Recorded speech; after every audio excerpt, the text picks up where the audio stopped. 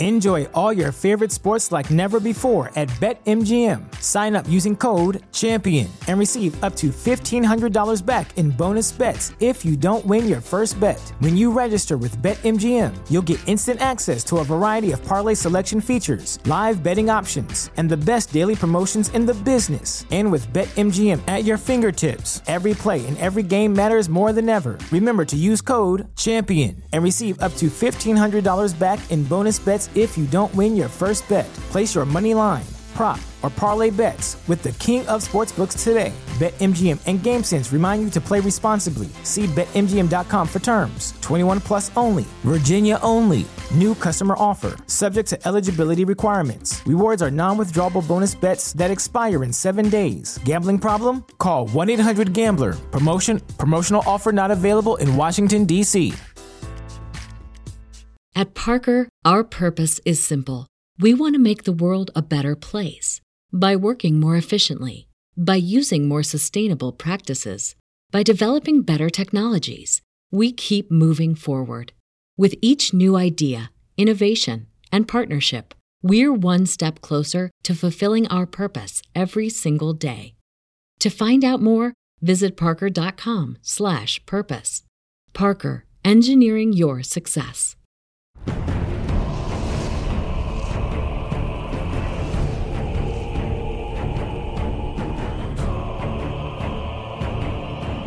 In the center of the universe, on the planet Eternia, looms Castle Grayskull, ancient fortress of mystery.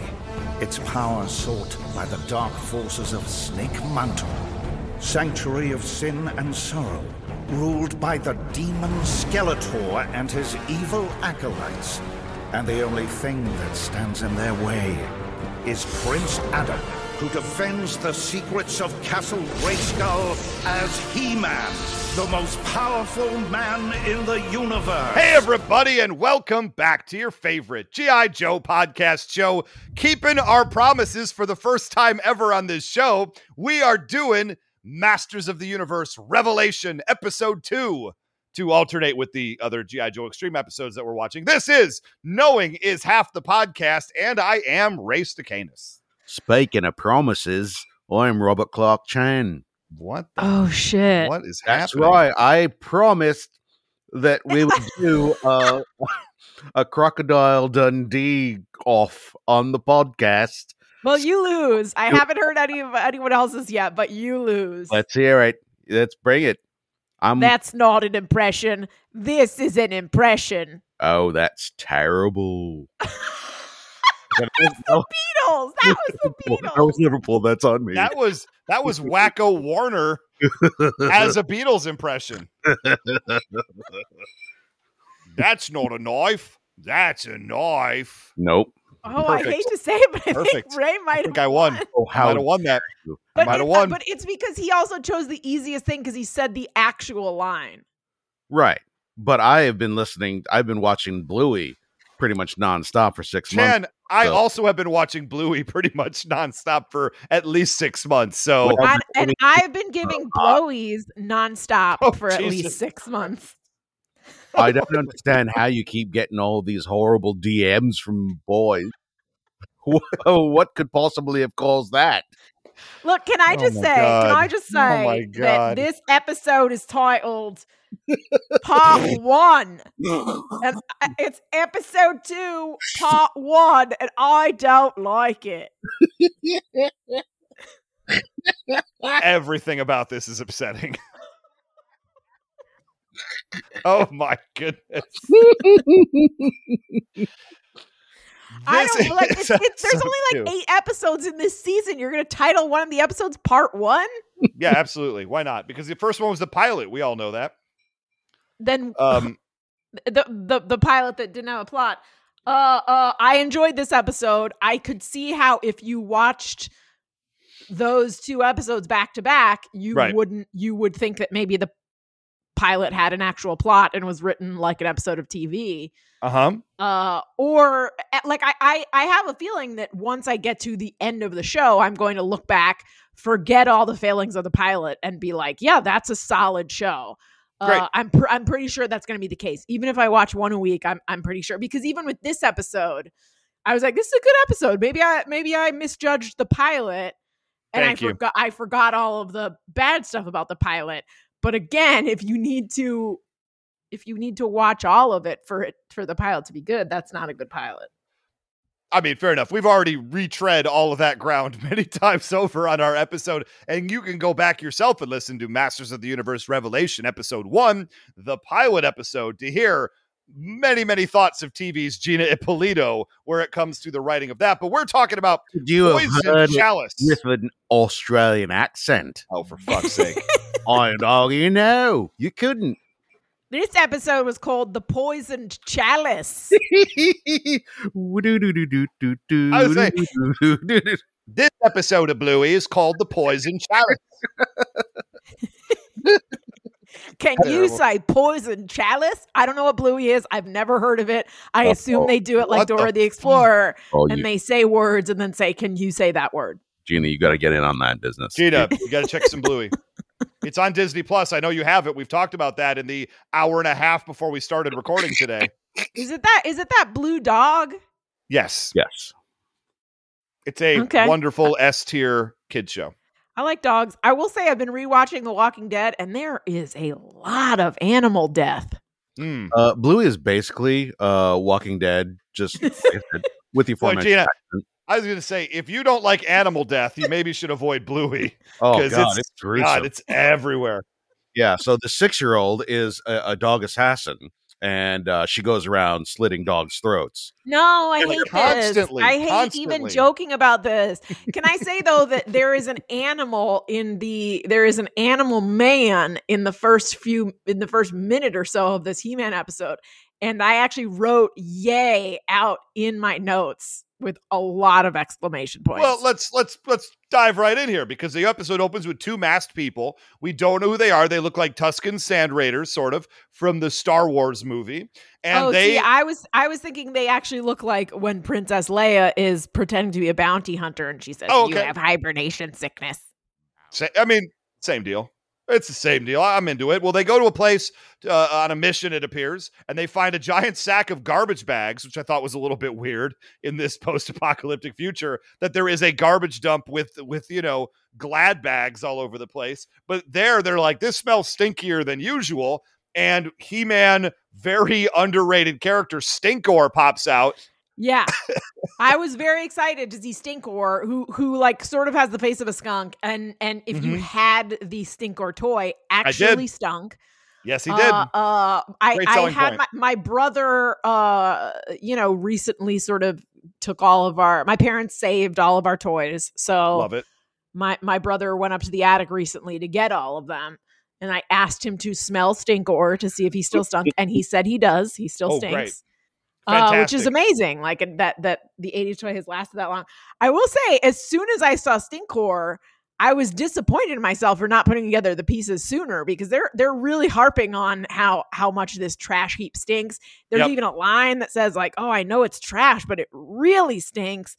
And I mean, when I watch shows, I try not to get ahead of it, because then I'm annoyed at myself when I know what's going on. But I was really shocked that I didn't immediately say Stinkor's in that pile. Yep. I was pleasantly surprised. I was really annoyed that I was trying to figure out, like, what does that mean? And I didn't pick up that it would be Jason Mewes under that pile. It is. That is Jason Mewes, a.k.a. Jay of Jay and Silent Bob. Oh, I didn't know that. I didn't even look. Oh, no, I meant before he spoke. I should have known that. He looks like it, yeah. I think they physically modeled it after him, I believe. I could be wrong about that. Oh Lord, he's muscular. That's the part he was born to play. It really was. Here's the deal. I wish I'd played Stinkor. I'll put it out there. Like, it's a great bit. It's really, really fun. I love that that's one of the things I really do like about the new series, is that they've taken these C-level He-Man toys that many of which maybe didn't even show up in the original cartoon, and they're just dropping them all in right and left. You calling Stinkor C-level? Yes, I am. Thank you. He's right there with the one with the mist one, where you could put water in his chest and then push his head down and he would spray mist at your friends. Mr. Mistor. That is probably, I mean, I know you're doing a bit, but that might be right. So that's the crazy thing. It might actually be Mistor. That could be correct. Yeah, but no, Mistor, like Mr. Mistor. So take these broken wings. Thank you. And learn to spray again. Learn to spray so clean. Thank you. That See, Mr. Mistor. That's what we're waiting for. Yeah. You can't promote a bit. Songs, and that's so there's a big old fight that happens, and Stinkor can go a little bit. Like he was getting some good stuff going on. It turns out the two people underneath the robes are Teela, who's now like shaved the side of her head and is looking totally badass, very kind of muscular. I loved it.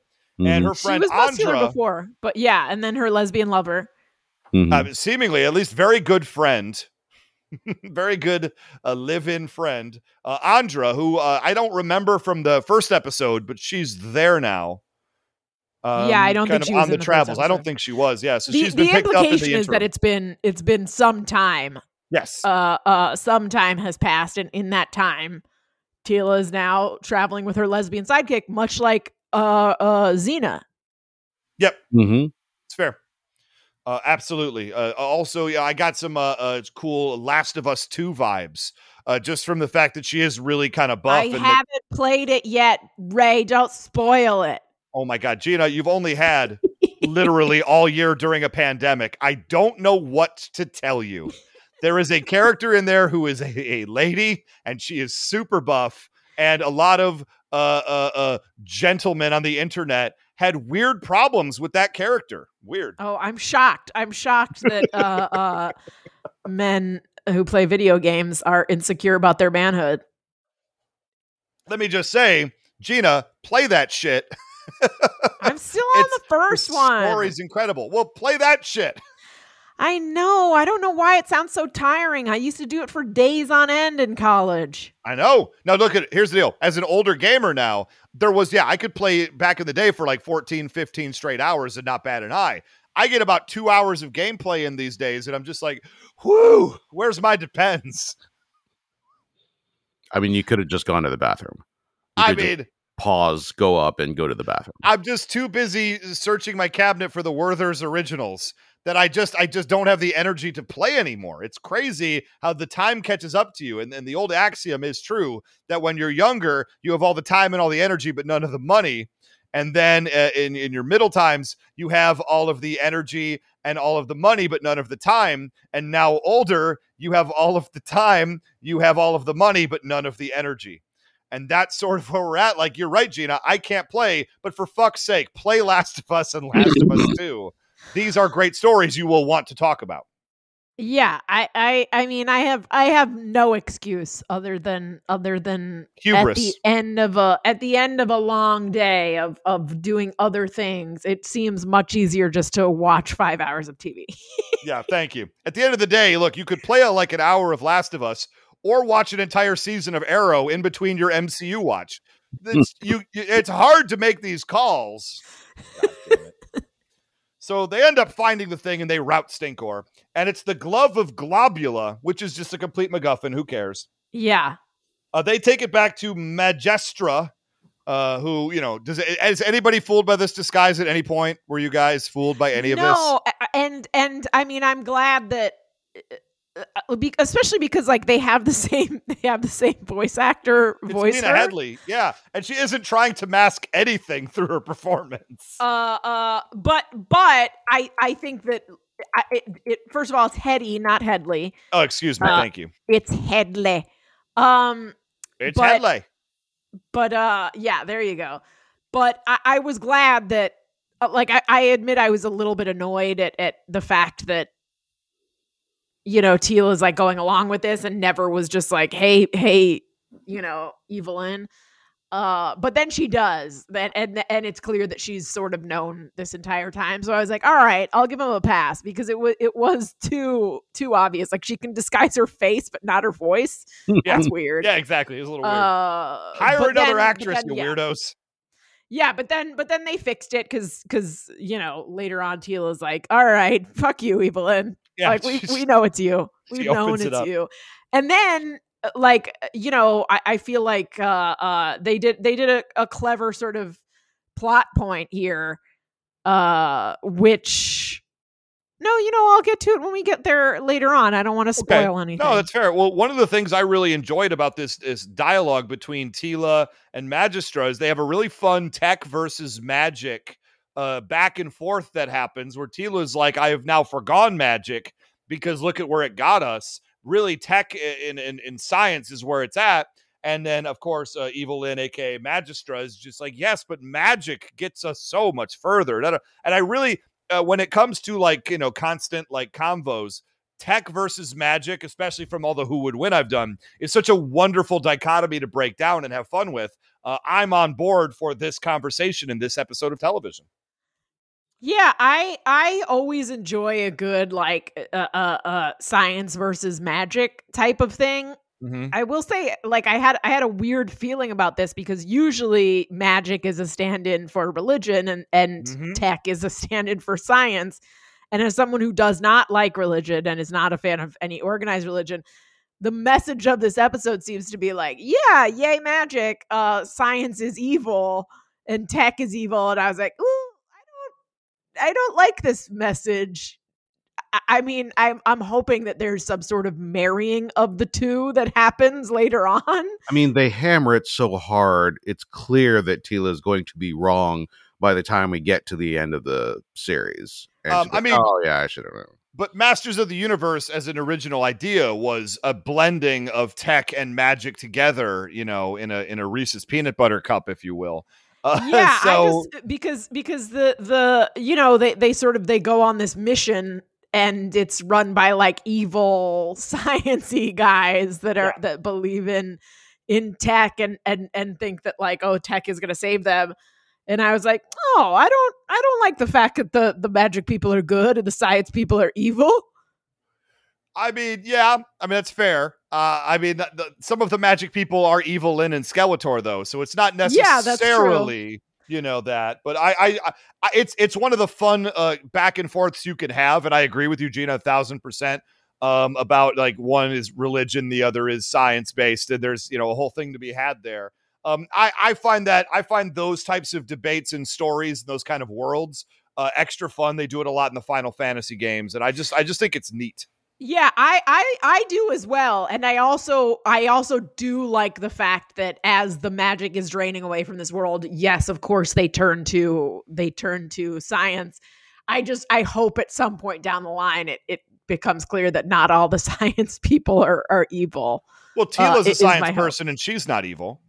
Yeah, but she's like a converted science person who up until a few months ago was a magic person, but because she got lied to. And also it's clear that this is going to be about sort of getting her back on track and all of this stuff. So I just hope that down the line, it's sort of look, neither magic nor science is truly evil. And our planet will function its best when we're using both of these. Well, you don't even know Teela. Episode 3 of this is actually called Teela got her groove back. So crazy groove technology, or yeah. I wonder in Ray's mind what the plot of that movie was. It's deep dickin'. That's what it is. Mm-hmm. So her groove was vibrators versus dicks. Thank you. No, her groove was her vagina. Science versus magic, everybody. I think it's do I take a man dick or do I take a vibrator dick that I bought on Amazon? Isn't that the eternal question? I mean, if we're in a tech universe, then obviously Amazon would have to exist on Eternia. While we're free delivery still somehow. Things that are good versus evil, I do want to bring up this. And broken. No love, no love. I enjoyed it. I am going to take this time to mention that I fucking hated this. Oh no! And every time they brought in some garbage contemporary reference. There's this sort of discussion all the time, in Disney movies. I have a friend who loves Moana, hates with a fiery passion, and still brings it up. The tweeting joke, when you write with a bird, that's called tweeting, and it's it's the sort of thing where you do it once and you kind of let it slide. In Raya, there's a lot more of that. There's a lot of it in Raya. Yeah. It's off-putting, I think. And in this Masters of the Universe Revelation, it's all contemporary references. It's just non-stop. Hey, we're in 2021, but this is a magical universe. And it's one of many reasons it was garbage. Wow, Chan with the shots fired. I will say it's very on brand for Kevin Smith. You know, he's sort of known for references. I usually don't. I'm usually not a fan. I actually hate that, you know, ever since Disney like went digital and went Pixar-y, like I haven't really been a fan of those movies as much as the original Disney movies, and that's sort of one of the reasons. Because like if you look at something like Shrek, it's nonstop references. Shrek is not Disney though, right? Yeah, but it was around that time when all DreamWorks and all the animated movies sort of, with the exception of like Miyazaki movies, obviously. Well, the greatest ones, yeah. But they all sort of that run of Austin Powers jokes in My Neighbor Totoro. Though I will say that was one of the weakest Miyazaki. You're not wrong. Look, all of the Facebook and emoji gags in Spirited Away were really uncomfortable. Yeah. But I didn't mind it here. I thought at least they're sort of relegating it to one character if she's going to be sort of the sassy lesbian friend that. Oh, they did not. And I have proof. Chan's he's got some receipts. It sounds like. Okay. All right. Well, pushing this forward. So Majestra says, "Hey, this is great. We did a mission. Would you like to do another mission? And we're going to pay you more." They're like, "All right." They go, "We got to go to Snake Mountain." Yes. Like, you don't throw money on the ground if you're trying to hire somebody. My God, you like walk into a Pizza Hut and be like, "I'll pay you triple for that pepperoni," and then just throw $30 on the ground. What the fuck? That's the only way I pay for things, Chan. And that's why you're banned from so many restaurants. Can I tell you, when I was a retail manager of a game store, one of my clients was one of the young students on the TV show AP Bio. Like, he actually went on to be on television, and he was kind of a fun kid. He was a little goofy and silly. Well, at one point he went to go pay me for something, and he pulled out the cash to do it, to get the stuff. And he made it rain all over the counter with the bills. And I just took a step back from the counter and I said, "What's going to happen next is you're going to pick all this up and hand it to me like a goddamn adult." Yeah, I would set someone on fire for doing that. Look, I joke, but I would hate it so much. Although I do admit that if we were in a land where you just carry around coin purses, I mean, it's got to be real tempting to throw that coin purse down on the ground and hear him clink. Yeah, no, I would do it. I'm sorry. You do not make someone crouch down to pick, even especially if you're just hiring them. For God's sakes, have some decorum.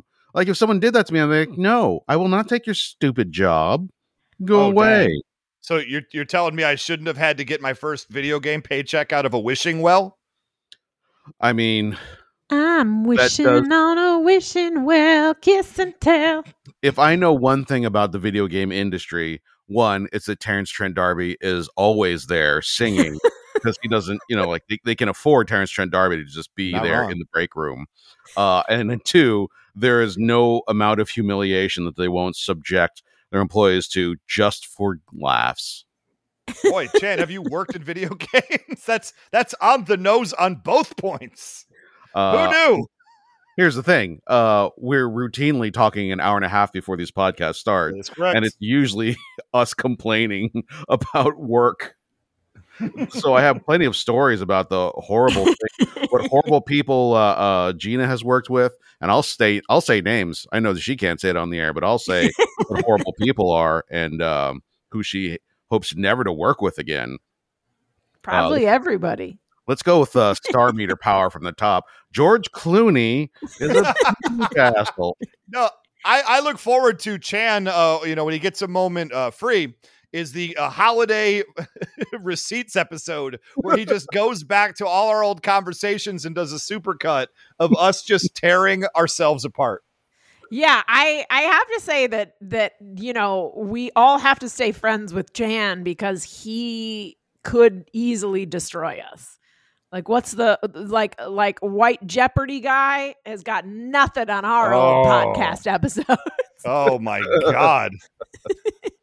I mean, anyone would hire any of us. I didn't really. I've been trying to stay offline. No, the recently, stuff that so makes I don't it really on know air. what he said, to be honest.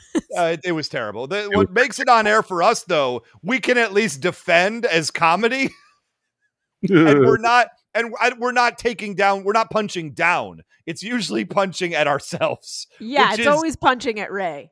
Here's the deal. Well, that is punching. Wait a minute. I got to rethink that now. Well, I mean, if it goes by IQ, it's definitely punching down. If it goes by there. Status in the world as a white man, then it's not. When both of you die, I will be at your funerals playing classic clips from unaired episodes until people just file out, just being like, "I knew this person was a disappointment." Look, I just had my annual physical today, and I just want to say I have a feeling that I'm the only one on this podcast that goes to an annual physical. Yeah, not every familiar. year. What is that? Annual? Women have longer lifespans than men, except when men get married, their lifespan goes up because they're putting that emotional labor onto their spouses to take care of them when they can't take care of themselves. Well, and conversely, women's lifespans go down because then they're worried about the men. I mean, one of many reasons, but their women's lifespans go down when they get married. And sucking the life out of my partner. That is correct. The people who have the longest lifespan are actually single, childless women. Longest lifespan and report the most life satisfaction / happiness. I bring that up for no reason, but what I'm saying is I'm going to outlive you both, except that now that I've said that out loud, I've cursed myself and will die within a week. Don't Gina, stand in the street, Gina. One thing you don't know about Asian people is that we have reasonably long lives, but when they're fueled by spite, we will live forever. You're only half. Half of forever is still forever. Good point, Chan. Also, I'm putting it out there now that if in the next week I die of some freak accident or something, some sort of like undiagnosed heart thing or whatever, you fully have my permission to play this section, to be like, listen to this dummy. Don't let anyone tell you any differently. Don't let anyone tell you you're monsters. If I die within the next week, I want you to play this section and be like, holy crap, isn't that spooky? Because as you all know, my favorite month is October. My favorite holiday is Halloween. So I would love to die in a spooky way and then have it be on. I'm going to edit this chunk to whatever length is required so that when you die, it will sound like, if I die on September 23rd, 2033, I want you to play this at my funeral. Oh my God. I really want you to hold on to this now until when I actually die, which I'm going to assume is like going to be like 94 years old or something. And I want you to actually play it then, because that will be the ultimate bit. If you Fair. hold on to this for that many years, hey Gina, and you get up to say a word at my funeral, and you just like hit your. I'm assuming it'll be like a brain implant by that point that beams everything into other people's brains. That says like this piece of old tech that used to exist on what was once the internet, of Gina saying that she was gonna die. And then, because by then we will have conquered death, I will look at you from my plasma screen, which is what they uploaded me to, some sort of plasma from the great beyond. And I will say plasma screen with like smart TV function. I like it. Yep. And she's still not playing goddamn Last of Us. Nope. He's got the inputs and everything, and the Xbox is just sitting right there. Look, I have a long to-do list in the afterlife, okay? Gina, just for nothing at all, could you do me a favor and just recite the names of all the months and count up to 31 for me really quick? For just no reason. I just think it'd be kind of funny. It'd be a funny bit. No, I'll get it from chopped up phonemes. Don't worry about it. Kind of better that way, honestly. Yeah, I'm sure with all the podcasts that we've recorded, I will at some point have said every single month. Yeah, no, it's like Majel Roddenberry. They have her voice so that she can continue being the computer long after she's gone because she said so much on tape already. Perfect. Okay, back to the show. No, not really. They get this idea to steal this cup from Snake Mountain, which takes us to a flashback. And here's He-Man. He-Man and Teela fighting Whiplash outside the front door of Snake Mountain. Whiplash got a kick out of that. Boom! Nailed it. That's not current, though. That's just a normal pun that could exist in this world, Chan. Okay, I did mark both shitty puns and contemporary references. Not the same thing. Here's the thing for me. It comes down to tone. The thing that makes He-Man work is that it's kind of goofy and weird, and they kind of lean into the weirdness. Here, they sort of go like, that's weird, huh? But, we're like adults now, so we get that's weird. So let's just kind of have a funny joke about it. Zoo morning crew. And if they had just leaned into it and been like, man, this shit is crazy, right? But instead they do both. They try and split the difference and be both snarky about it and also try and play it deadly serious, like, but this is no game. And I might not be clawful, but I am awful. Yeah, great line. You know what? Great Hall of Fame line. I will say that tonally, it seems like the show has not settled on a tone yet. Like like Chan just said, is it the fate of the world rests in your hands, or is it tongue in cheek? And it's interesting because in paying attention to the credits, I noticed that there are several executive producers listed.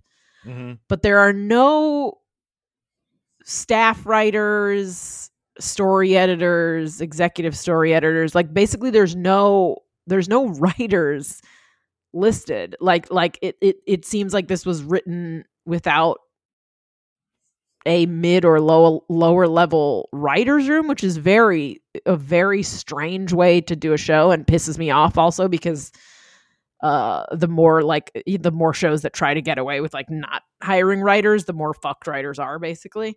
Uh-huh. So I would be curious to see, like, is this, like, it did say written by and someone's name, and then it had Kevin Smith listed as I forget what is writer. It's just the Kevin Smith on the show. Yeah, he had like a writer title. But I would be curious about, and I'm sure there's some sort of article out there, but I'm curious what this writer's room was, because I do think that tonally it has some problems, and I'm curious why that is. Usually it's because there's the writer's room isn't solid, or it's just it's sort of piecemeal, and I think that this might have been done piecemeal by piecemeal writer's room. I'm very curious about the making of this show, basically.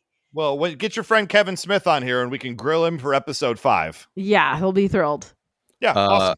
Point of fact, the writer, credited writer, is Dayam Mishra. She has 2 writing credits, including a bunch of writer's PA credits for earlier stuff. But it's Masters of the Universe Revelation is her first. She's got 2 episodes this season.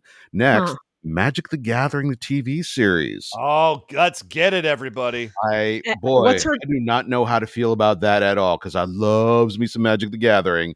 Who doesn't? I do not know how live action anything's going to go with that IP. I mean, it's going to be great, obviously. It can't go wrong. 10 out of 10 out the gate. Yeah, I mean, in that case, it's very possible that she was a writer's assistant on this show, and they gave her an episode to write. 2 of the first 5, apparently. Not bad. I mean, I don't know why y'all here trying to take down lady writers. First off, let me just say that. Obviously, they work harder. She's obviously paid her dues to get into this room. She finally gets her big shot. And then I got Chan being all, it's just tonally not what I'm looking for. All I hear is gatekeeping, Chan. I think let the females thrive. The female. What? You just stumbled right into your Ferengi speak, didn't you? No, here's the deal. I started feeling it going that way, and I committed. I hope you're happy. Okay, well, that you did more than the show did. Moving on. Oh, no. Damn. Here's my list of the top 15 MCU characters that I don't think are written very well. It's only coincidence that 14 of them are women.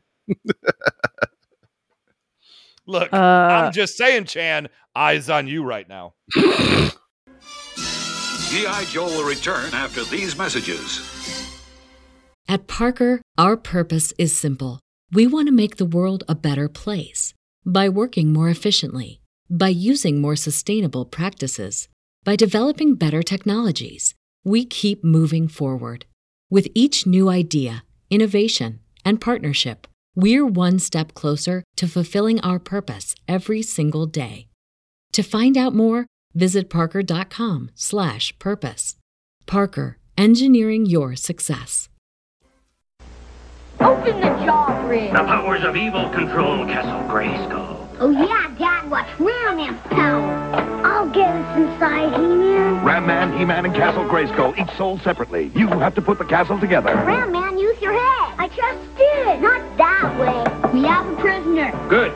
Who's the prisoner? You are, because we have the power. Oh, no. Ram Man and He-Man from the Masters of the Universe collection, each sold separately. Castle Grayskull also sold separately from Mattel. Now, back to G.I. Joe. So, yeah, so like just looking at it, looking at series writing credits, there are only 5 people listed, and one is Kevin Smith. And a 4-person writer's room is a very small writer's room. So I'm curious how this was written and I'm just curious about it. You don't believe that it's very possible this wrote itself? I feel like there's a lot of executives in Hollywood who think that that's how it works. Yeah, that's probably there it is. true. See? Easy. Look, this is why I should be an executive, obviously. Let's give me some money, everybody. Let's do this. Okay, so they get to Snake Mountain and they find this wolf door, which is what we remember from the flashback when they were whooping up on Whiplash. There's a brand new, very technologically advanced gate on it, not going to get through at all. So they open up the pit from before and they dig under to get in the compound. Pretty cool. We then get into the compound. We see a bunch of people with robes on, kind of cult-like robes. And one of them turns, oh shit, it's a cyborg. Dude's got like half a metal face, like the Terminator, sort of. And that's real cool. They advance on into the main room where the cup is, okay? And we meet previous characters, Triclops, Trapjaw, and then later Whiplash again. And all of them are kind of merged, man-machine kind of a deal, which is what we see Triclops doing to this poor guy and his kid, drink from this cup from the motherboard, which is sort of their god, which is this giant computer. And the computer thing puts this robot-looking shit into the cup. The guy drinks it. And Chan, do you like body horror? Because we get some goddamn body horror. Look, I tell you what I love is Henry Rollins, who voiced Triclops. Oh, I did not realize that. Okay. He did a good job. He did do a good job. Here's what I don't love. Glory be unto we who live and diode. It's a good bit. It's a goddamn good bit, Jay. You're going to get on board with these by the end. Will I? You know what I liked is they're burning off OG He-Man characters left and right. Because which is like obviously in the original, with cartoons, like no one's really dying. But ever. In this one, it's like not only are they dying, they're like physically deformed and they're changing. Like these are some big OG He-Man characters that they're just like, yeah, what if we just like fucking deformed them and made them half machines? And cool. This scene has a pretty cool moment where basically this guy who seems like he's like a farmer or something, and his little helpless daughter are saying like, oh, we need to learn to adjust to the new ways that things are going, and I'm sure there's some deeper message about like automation versus the worker and things like that. Okay. But so he drinks these, like little basically computer things that go inside your body. Robot juice. And juice. That's what I said. Okay, just nanobots. Clarifying. As Hagopian would suggest. Yes, we would. Nanobots of terrible writing. These aren't nanobots, though. This is the essence of a computer stream. It's actually animated pretty cool. It is cool. The juice is animated. The juice is loose. Clearly, juice. The juice of compute. But yeah, so he sort of drinks it and immediately also starts to mutate, and one of his eyes pops out. But that shit was scary. Still attached. It was pretty cool. And but the coolest part is, so then Teela basically, she says, okay, I'll distract him while you grab the cup, to her friend whose name I can't remember. And Andra. Yeah, so she starts doing it. So she starts distracting them, and Ed is just like, "Hey boys, it's me, Henry Rollins." And the whole time, this sort of little girl is standing there sadly, and Teela goes to rescue her, and then she rotates her head, 180 degrees to look at her. That shit was terrifying. Even though they didn't show it, she clearly has drank this juice as well. Yeah. Which I thought was cool, because the sort of helpless little child or helpless little girl is a trope that I'm pretty tired of. Yeah. Anytime it's like, oh, I need to save this useless kid. She's fighting people for a while. She tries to, she tries to save the little girl, who then spins her head around Exorcist style, turns her body, and her arms open up into cannons, and she fucking starts blasting people. And I'm like, oh shit. I like the bit. It's a good reveal. I don't like that they started the scene shoving around the guy to sort of put you off the scent that they've already been here, or that indeed they are joining willingly. They make it seem like he's a prisoner, and now we're going to do terrible things to you. I think they could have done a much better job of finessing that so that we don't necessarily see, but still assume that they are being forced. Oh, okay. I didn't. Yeah. To me, it was sort of evident that he is desperate, and therefore is doing this because he's desperate, as opposed to being forced. Well, I read it how Gina did. He says that, but when you first see them, Trapjaw's like shoving him and like, get over here, and throwing him on the ground. Well, Chan, you've obviously never been in a cult before, okay? So first off, shame on you. I did comedy across the street from the Scientology Celebrity Center for years. So believe me when I say I can't say anything more. I've been handed Tell you what, I'm gonna bring over a couple of cans on some string, and we're gonna test you for some stress, and then we'll get to the bottom of this. All right.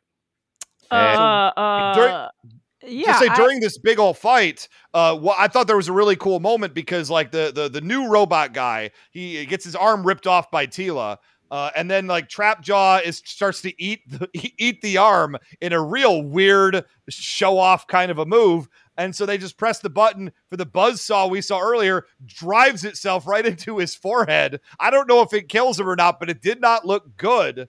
And then to what Chan was saying, to a point, tonally it's a little bit weird, because they're fighting. There's a struggle for survival, and then we get this robot guy who, like, when he gets too beat up, he's going to self-destruct. He has to press some buttons. So we get a moment where it happens again. He gets shoved into with the other people. He's going to press the buttons, and then I believe it's Andra throws like a ninja star, driving it, forcing him to explode. And then they're like cutting back, and Teela and Andra are sort of just like giggling and high-fiving as they leave the room. And it was a little tonally weird that they are straight out murdering people, and they could not be more excited about it. And here's the thing, like, for all of Heavy Metal's problems, the 1981 animated feature, there are no problems. There are no problems. The tone shifts wildly, but it still makes sense. they do it in such a way that you're like, okay, now we're going into comedy and now we're slipping into, like horror, and it goes back and forth. They're just real clumsy about it in this. And that's one of my biggest pet peeves when a thing doesn't get its tone right. And it just like throws you all around. I mean, that's fair. That's 100% fair. There have been a lot of movies that I've argued. The original Punisher, not the original, that's Dolph Lundgren. The Punisher movie with Thomas Jane in it, I think suffers from exactly what you're talking about, because it can't figure out if it wants to be a hyper-violent, action movie, or does it want to be a silly, tongue-in-cheek, we got John Pinette dancing movie, because they do both interchanged with each other pretty much through the whole movie of silliness mixed. And if you've read the comics that it's based off of, I think they do a much better job of, to what you said, Chan, this is the part that's crazy, but through it, we're going to sort of like keep our essence through it and push through with more action. I don't know. I've been feeling that way about that movie. I had to express it somewhere. So the point is, it's the same goddamn thing as what you're talking about. So I relate to what you're saying. Also, name of robotics, automation, and the holy sprocket. Goddamn hilarious. What are you talking about? Yeah, that one is especially stupid. That one slapped. So Teela and Andra, they jump down a whole while with their grappling hooks. They drop way, way down to get away from these people who are now going to overwhelm them if they catch up to them. And they end up with a cool little area with these little toxic pits. And as they're running through it, Teela uses her prior knowledge of Snake Mountain, starts like throwing explosives into the pits as they're being chased by these cyborg villagers, essentially. And then these goddamn tentacles. Oh my God, I was terrified. These tentacles start rising up out of the toxic sludge and grabbing all of the villagers, the cyborgs, allowing Teela and Andra to get away. And then they go and deliver the goblet. Do you guys have thoughts on tentacles, Chan? Yeah, they're fine. I love them. Put them in vaginas. God damn it. That's what I'm hoping for. Thank you, Gina. See, when you all say, sometimes I forget who says what, you give me shit like that. What do I have to work with? Oh, I know what I wanted to say. Cry havoc and let's slip these cogs of war. Beautiful. What? Once again, cry havoc and let's slip the cogs of war. Look, I'm here for that. These lines are hitting with me. So they deliver the goblet successfully to Majestra, and she says, yo, you want the real deal? And I'm sort of like, all right, lady, come on. This is like your third mission in a row. Let me do some side missions or some shit before I get back to you. Like, I would never clean out a mission line from somebody in any game I've ever played. My point is they say yes. Teela wants to say no because she says, well, I want you to steal an artifact from Castle Grayskull. Great. Okay. Fine. Andra says, yo, I am in. I want to be an adventurer. This is the real shit, finally. And Teela's like, goddamn no, but if you're going, sure. So we move on to Castle Grayskull, and we run into old ass Sorceress. Yeah, this I dug because it reminded me of the movie, because that's a the live action Dolph Lundgren, again, he's in everything. Genius. Movie, because that was a big plot point, is that the sorceress is sort of aging while she's stuck in this thing, and she's slowly getting older, and it reminded me of that. Yeah. And it's taking all of her focus to sort of like keep the magic around and not letting it all slip away. So Majestra, aka Evil Lyn, goes on up to her, and she's about to like hit her with this thing, it appears. So Teela was like, oh, F no, throws a spear, I believe, and then Cringer appears out of nowhere, grabs it out of the air and says, we cannot fight right now. Evil Lyn turns into Evil Lyn, the moment we mentioned earlier where Teela's like, yo, we knew you were Evil Lyn the whole time, D. Now, why you let her get that close to the sorceress if you knew that? Different problem. And so it turns out Sorceress asked Evil Lyn to go get that stuff in order so that she may take the magic, put it into the goblet, which turns out to be the ram's skull head of Skeletor's Havoc staff. Holy shit. And she ends up putting the magic in there to make it stronger. This is where we get a little bit of exposition, because it turns out everyone here is on the same page. Surprise, surprise. The power sword that He-Man has been wielding is a magical conduit, allowing all magic to come out of the ether and go into Eternia, and then let the magic flow in Eternia. It's essentially the tap to the keg that leads us all to drinking. I don't know where my analogy is going. The point is that when it absorbed all that magical power, even though it's the conduit, it broke into two pieces. One went to effective heaven, one went to effective hell. And the real mission now going forward in this show is you got to go get both pieces so we can bring magic back. Teela, who doesn't want to bring magic back, sadly, you're the only one who can do it. Yeah, so I like Chan think that there are writing issues with this show, but I did like this one more than the first one, and I'm willing to overlook some rapid tone shifts and as it sort of finds its feet. I will say that this scene had a couple of cool things for me. So I like that it makes it clear that this is Evelyn from the beginning, so that you're left thinking, God, why is Teela so dumb? Yep. Because the actual reveal was that she's in league with the sorceress. That the sorceress asked Evelyn to come here to help her save magic because they are on the same team. So that was the actual fake out. More so than just, the 80s cartoons would have just been, the only fake out would have just been like, surprise, I'm Evelyn this whole time. This was, yeah, we know that. Oh shit, you're working with the sorceress. So I thought that was a cool sort of updated thing. And I love it when bad guys and good guys team up. And so now there's an all lady good bad team up where they're going to the underworld. And I love Dante's Inferno is I loved reading it in high school. I love that these three ladies are going to go into the underworld. So I liked this ending. I liked that there was another fake out. I like that Evelyn is joining the team. I like that it's going to turn into a buddy road trip comedy, and that road is straight to hell. All of the above. Now, only a monster could think that this female-driven, woman-written episode didn't hit with them. Chan, what were your thoughts? We have a friend who does not like, which one is this? Rise of Skywalker or Last Jedi? I think it might have been Rise of Skywalker. And crazy. His contention is that he is not misogynist.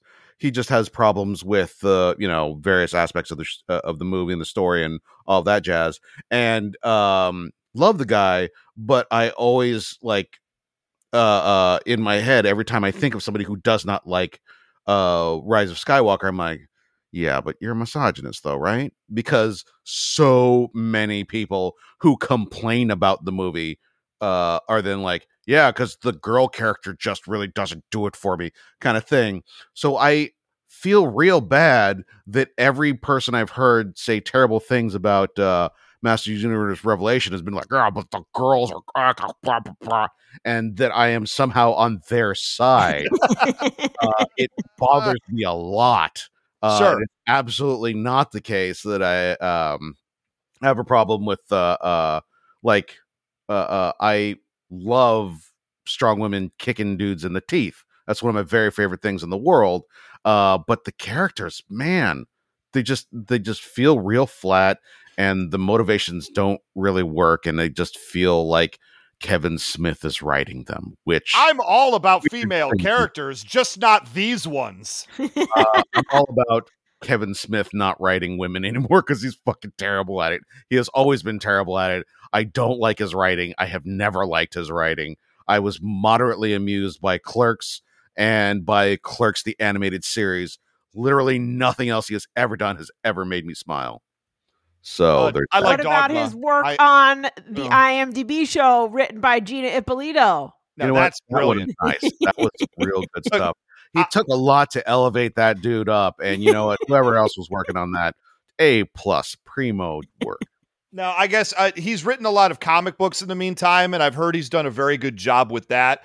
His movies have always been very hit or miss for me. Like I say, I thought Dogma was a lot of fun, even though it got very cheap in some sections. I don't know, the Poop Demon, for example. Not that I don't love a poop demon, don't get me wrong. But I will say, anybody who's gone back, even in the last year, try watching Clerks again. I won't. try watch. I have. It was a couple of years ago, but still, Clerks is one of those movies that you remember being this big thing with this sparked dialogue, and it was inspired and it changed your life. But if you go back and watch Clerks now, you will not feel the same way. I mean, first of all, that was what, 27 years ago? Sure. So because movies from 30 years ago never hold up. That's what Gina Ippolito just said. I mean, I'm just saying, I personally like Kevin Smith. I like him as a person. I've worked with him many times. I think he's really great. I think his relationship with his daughter is great. You don't need to suck up. After this, he's never going to hire you again. So I don't know why. Yeah, the horrible things you said about him. Yeah, it's been really brutal. Maybe Clerks or Clerks animated series. No, he's also a very good sport at making fun of himself. He seems like but I will say, and I don't hate this show as much as Chan. I think, I think it's fine. If we weren't watching it for the podcast, I might get around to watching the rest of the episodes at some point, but I don't have a burning right after Last of Us. After I played The Last of Us and Mass Effect, I'll get to it. But yeah, like so far the writing has left a little to be desired. And again, I'll say what I said last time, which is I do feel like the ingredients are there. Like what I was just saying, if you said to me like, okay, what if it's Tila, some random chick whose name I forget, and Evelyn pairing up. I refuse to learn new names, right? You know this about me. And I'm just going to keep shouting it every time you don't remember. It's what a new if bit Tila for the show. and Evelyn, have to basically save Eternia, and they have to do that by taking sort of a Greek mythology style trip to hell. That's cool. That's cool. I do think that, nuance and the things filling in, coloring in the lines a little bit is maybe not this show's strong point. I think we're talking about a He-Man show. I mean, just for the record, we're talking about a He-Man show. We are not talking about, the great Greek tragedies of this world. And I think for being what it is, I think it's doing great. She-Ra was arguably shittier than He-Man, and the remake was so good. I also think that's a cop-out too. I think if you're what's essentially an adult animated show on Netflix, like, you have your pick of writers for that writer's room. There are hundreds of writers who would have given their left eye, turned it into some sort of mechanical tentacle monster like that farmer in that one scene to write in there. So I do think it's a cop-out to say like, well, for what it is, it's fine.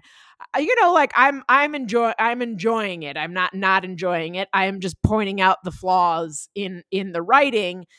Because again, if someone had come to me and said, hey, here's my pitch for an episode, I could have written the hell out of it, is what I'm saying. What I hear you saying is fucking hire Gina Ippolito for season 2 of Masters of the Universe Revelation, Kevin Smith. It's not like you haven't worked with her before. I think we all need to take to social media and start a crusade, adding Kevin Smith with everything we possibly can, yelling profanities at him, and also tagging TV's Gina Ippolito, saying, hire her to remake your shitty ass show, Kevin. I think we can get all our fans on board for this and get Gina some work. That's how it works in Hollywood. Please, no one do that. Feel free to use any of the quotes that I have said and replace it. Just cite Gina as the person there you go. Who said that. And who can tell the difference between these two on the air at the end of the day? Like, man, there's no way. Yeah. So guys, don't do any of that. Okay. A big reveal at the end was that Man-at-Arms is still around and he might take part in one of the future episodes. That was our twist. I wasn't sure why this was a reveal or why they went out on this. He wasn't dead. Seemed like a weird choice. Yeah. No. So and the thing is, like, it show, like, it goes out with Tila saying like we're gonna need a we're going to need one more man on the team. There's only one man I know who can pull off something like this. And like, you know, she says there's only one like weapons trainer or one like weapon. So the second she says it, you know, she's talking about her dad. Yeah, like, but then it like cuts to her dad. Who can know how to do this? Yeah, then it like cuts to her dad and it's like dun dun. And I'm like, is this how they're gonna end this episode? And it just like sort of ends on him as if that's the big moment of the episode. Man at Arms. We haven't seen him in a whole episode. Yeah, it was very like I would understand if like an entire season had gone by and you just sort of had forgotten about him, but it's a strange way to, and again, it sort of ties into this whole thing where it's like it doesn't feel like episodes of TV. It feels like maybe like someone wrote a movie that like this was their first movie they wrote and they chopped it up.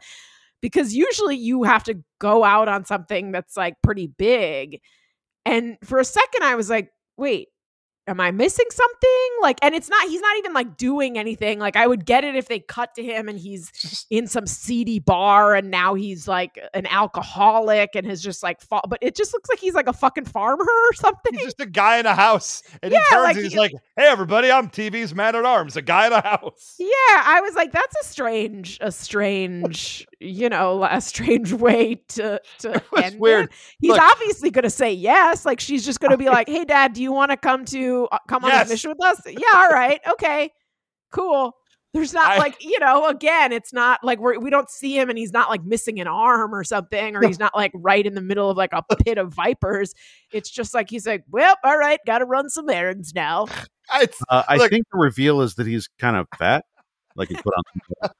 I'm not really sure because I also didn't understand. As somebody who loved the shit out of this piece of television, I have no fucking clue what they were doing with this ending.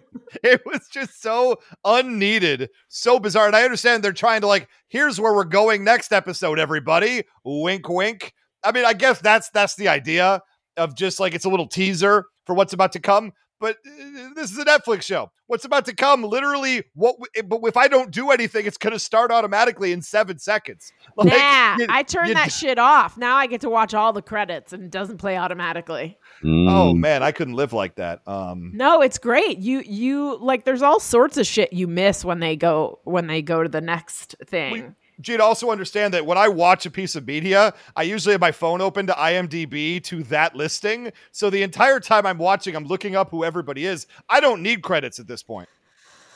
And that's our show, everybody. Chan, any more sound? We haven't had a sound drop in a while. Any more disappointing ones you want to throw at us before we get out of here? There's more than one fortress of yore in this land. What say you to completing the set? What? Completing the set. Hearts? What the fuck is completing the set? You got a fork, a knife, and a spoon. You got to complete the set, Chan. What are you talking about? Nobody said that ever before 2012. That is a real thing people really say. I bet you could find some very old literature where they talk about a matching set of something. I will say one more thing. I do like that once the magic Eternia ball is sliced from the sorceress, she just sort of turns into like a regular old woman. And I think it would be a funny sketch, you know, if I still regularly wrote sketches to see like what she's doing, because this is the first time in however many hundreds of years that she hasn't had magic. So like just her waking up and like having to shower and make herself not stinky anymore would probably be something that she like doesn't know how to do without magic. Cringer, give me a cigarette. Yeah, like what's she doing for money? Is she like, how's she getting by? I don't know. She's just like, and she's gonna like go out into the work world and realize that no one wants to hire old women, so they're gonna be like, well, what does your resume say? And she's like, no, I've been the sorceress for like 800 years. And they're like, so you don't have a previous boss that we can talk to? And she's like, well, I technically was my boss. I was all powerful. I just don't have my magic anymore. And it's like, yeah, you know, we were looking for someone at like an entry level job, and I don't think that's you. Sorceress, What do you say are your marketable skills? And don't say magic because you don't have any. She would do very terribly.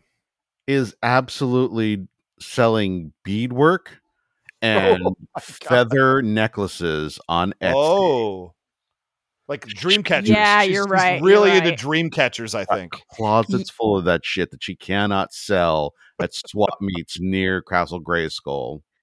Yeah, and she's like the type of person that like uses all natural deodorant even though it doesn't work at all, and but then like eats like CBD gummies. And when you like point out the fact that she's like using all natural deodorant because she doesn't want chemicals, but CBD is unregulated, she's like, yeah, but it's natural. It's fair. Natural oils, Gina. Come on. Yeah. No, you can get you can pick gummies off a bush. There's a gummy bush that has CBD gummies. And that's our show, everybody. Masters of the Universe Revelation, episode 2, named, what was it? Goblet something? Poison Chalice, ladies. There was no poison. What are we talking about? What a weird title. That's now that I think about it. I guess the chalice was poisoned in Triclops' area, but it didn't really poison people. It just made them monster. I don't know. Anyway. Evil. That's the episode right there. I loved it. Gina is coming around. Chan, we're going to get you there. I feel that by the end of episode 5, you're going to be way on board for this series, ready to watch it again. I mean, I said I liked this. Like, I enjoyed it. It's one of those things that, again, if I wasn't watching it for the podcast and I was just watching it, I'd be like, yeah, that was fun. But because we're analyzing it, I can take the time to say, this writing isn't very good. I came in wanting to like it. I was like, okay, you know what? We're going to let episode 1 be what it is. Cause for whatever reason, it just didn't quite click. And I'm going to look at this whole thing as a piece, but episode 2 does not give me hope that it will improve. Because they keep putting those darn women in it. Ugh. You didn't like it any more than the pilot? More cohesive. Yeah, it was definitely more cohesive than the pilot. There are a lot more things that I liked in it. Yeah. But overall, my experience still was not good. Okay, so if the pilot was someone put a bunch of good ingredients on the counter, but then no one made me a meal, this was someone put a bunch more good ingredients, but then just used like 2 of them to make sort of a broth, and like I ate it, and I was like, okay. Well, it's kind of, it's sort of like, we're going to swap out the bologna with capicola, and we're going to swap out your American cheese with a nice Gruyere. And then they just took their dirty ass hands and were like, blah, blah, blah, blah, eat this sandwich. And I'm like, there's some better stuff in here, but it's still like, oh, whoa. Chan was so mad he just threw his piggy bank. Don't worry about that. Holy shit. Chan, I've actually eaten at that place before, and it's still delicious. So don't get me wrong. I've been on the East Coast. I've eaten at those places. Pit beef folks, don't ever go to a local pit beef place. That's all I'm trying to say. You will feel like you're going to die afterwards. Not the healthiest people or conditions working there. Good. This has been a PSA from me to you. Chan, you're about to go to New York. Don't go to a local pit beef place, for the love of God. I will keep that information at hand. I was taken to one once when I was in Baltimore, and I found out afterwards that this was like, hazing? That the people that know better take the newer recruits, which I was, to this horribly unsanitary pit beef place just to see what happens. And I enjoyed my sandwich. Didn't worry about the guy with 4 Band-Aids on his hand, using that same hand to scoop it right off the scale and into my sandwich. Oh, I hate everything about this.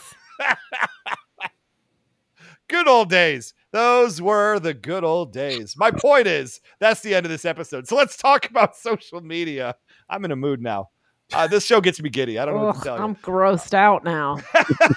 I'm remembering good old times that were horrifying.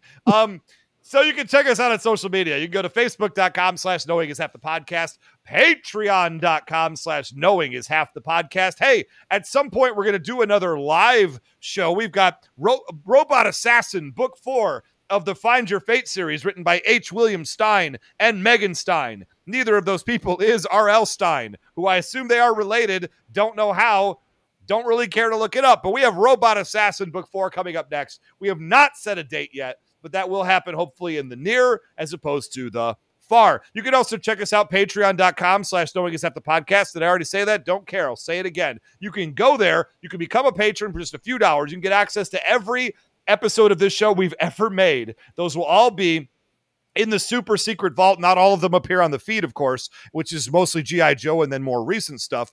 And you can be a part of our audience and watch the show live with us and be interacting with us and be part of the show if you'd like to do that for the Find Your Fate going forward. Otherwise, on Twitter, you can find us at G.I. Joe Podcast, but individually, I am at Almighty Ray. At 999 RPMs. I'm at Gina Ippy. And that has been our episode. Chan, do you have any more puns in the chamber to take us out today? That's not a show. This is a show. Crikey. God. Good night, everybody. Gina. Pip, pip, cheerio. Oh, fuck. Only 4 others share this secret. Guardians of Grayskull all. Amidst an army of the honorable, committed to guarding Castle Grayskull from the havoc of destruction. For those who control Grayskull control the power. The power to be masters of the universe. Hey, it's Brent Pope, the host of Breakfast with Brent Pope. You've seen me on some of your favorite TV shows saying things like, "Give it up, Jimmy. You got to sink this putt to win." On Breakfast with Brent Pope, I sit down with guests from the entertainment world, and we do it all over breakfast. Or should I say Brentfast? Every week on Brentfast, you get inside Hollywood info and tips, great breakfast recs and booty debates. Most of all, you get the most delightful 30 minutes of your week. So dig in. It's Brentfast time. Listen at Brentfast.com, Apple Podcasts, or wherever fine podcasts are found. At Parker, our purpose is simple. We want to make the world a better place by working more efficiently, by using more sustainable practices, by developing better technologies. We keep moving forward. With each new idea, innovation, and partnership, we're one step closer to fulfilling our purpose every single day. To find out more, visit parker.com/purpose. Parker, engineering your success.